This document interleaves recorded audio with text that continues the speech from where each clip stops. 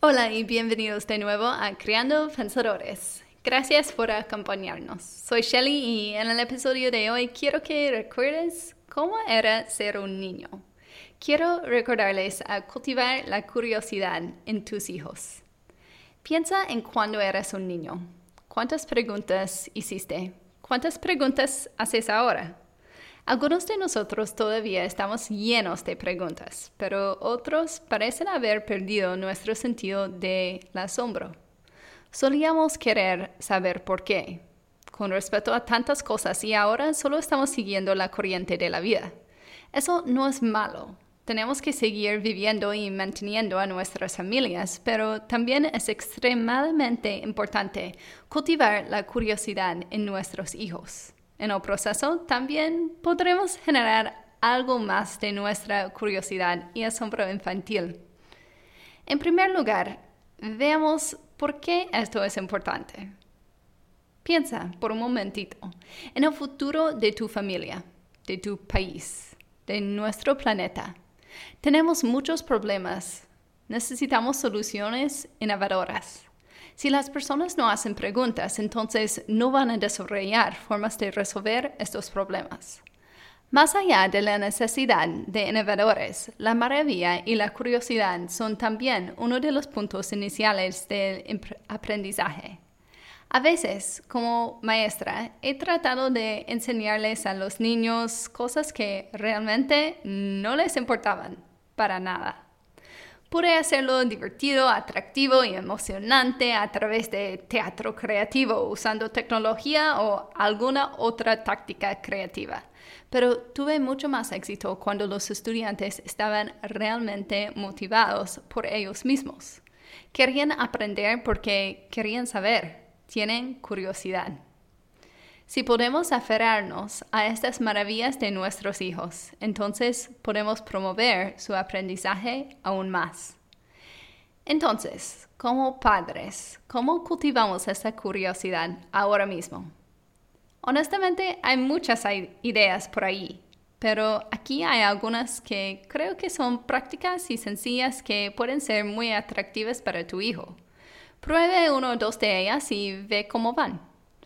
Para empezar, me gustaría compartir con ustedes el Wonderwall.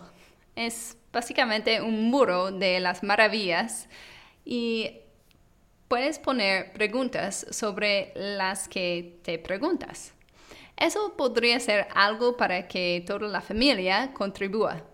Cada vez que alguien tiene una pregunta que realmente quiere saber la respuesta, en lugar de responder en el momento, escribe la pregunta y la pones en la pared.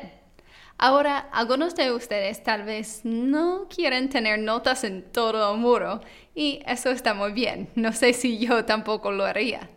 Sin embargo, hay otras opciones.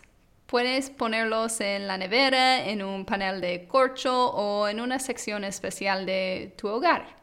También puedes ponerlos en un frasco o una cajita y convertirlo en un frasco caja o cofre maravilloso.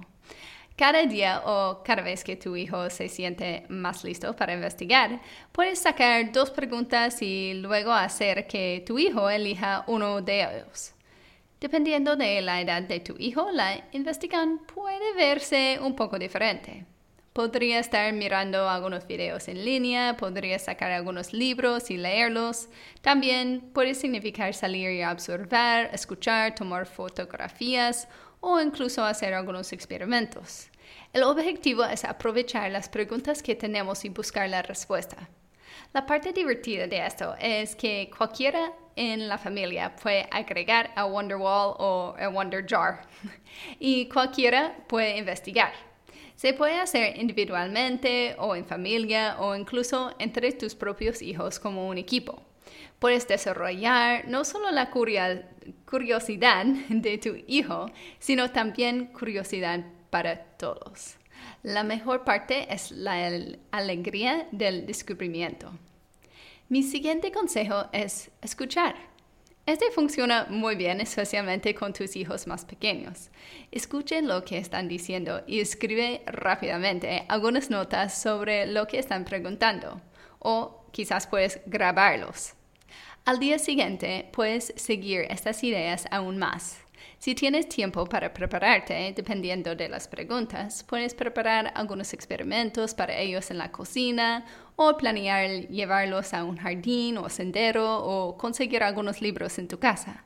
Incluso puedes encontrar sitios de web o videos que sean apropiados para ayudarlos a encontrar sus respuestas y inspirar más preguntas. Otra cosa importante aquí es profundizar con ellos como un investigador. Si pueden investigar mucho por su cuenta, incluso cuando son jóvenes, pero de vez en cuando salte y explora junto a ellos. Recuerda, ellos aprenden de tu ejemplo. Cuando más te vean involucrado en la búsqueda y comprensión de preguntas, más querrán investigar también. Tú eres el ejemplo de tu hogar. Otra forma divertida para que los niños de todas las edades aprovechen su curiosidad es lo que yo llamo asombro fotográfico. Lo siento. La mayoría de los niños desde los 3 años en adelante ya pueden tomar fotos en un celular o un tablet. No dejaría que mi hijo de 3 años corriera solo con mi teléfono y tomara fotos afuera. Pero con supervisión haría una caminata de wonder o asombro y trabajaríamos juntos para tomar algunas fotos de las cosas que señalan y preguntan. La clave de este desafío es tomar fotos de cosas de las que tienes preguntas o cosas que te gustaría investigar más a fondo. Esto se puede hacer muy efectivamente afuera, pero también se puede hacer adentro también. Podría tomar una foto de una telaraña o cuerdas de una guitarra, o tal vez tomo una foto de una bicicleta o incluso algunas piedras. Todo depende de lo que se estén preguntando. Luego, con estas fotos, puede elegir algo diferente para investigar cada día. Si tienes la capacidad de imprimir algunas imágenes, puedes colocarlas en tu casa. Luego, a medida que lo investigas, puedes marcarlos o moverlos a un otro lugar. Un elemento que es beneficioso aquí es que tomar fotos a menudo nos ayuda a notar las cosas de una manera diferente. Incluso puedes desafiar a tus hijos mayores a tomar fotos que sean solo desde una perspectiva macro, de cerca. Esto los causará para pensar más cuidadosamente sobre lo que se están preguntando. Quizás estés pensando que algunas de las preguntas que tu hijo son respondidas de manera muy simple y rápida por ti. Es verdad, tienes muchas respuestas a muchas de sus preguntas. Sin embargo, cuando les permites investigar y descubrir, les permites experimentar la alegría del descubrimiento. Esa es una emoción muy poderosa y los alienta a continuar explorando aún más. Definitivamente puedes compartir algunas de tus respuestas con tu hijo, pero no olvides hacer que trabajen para ello.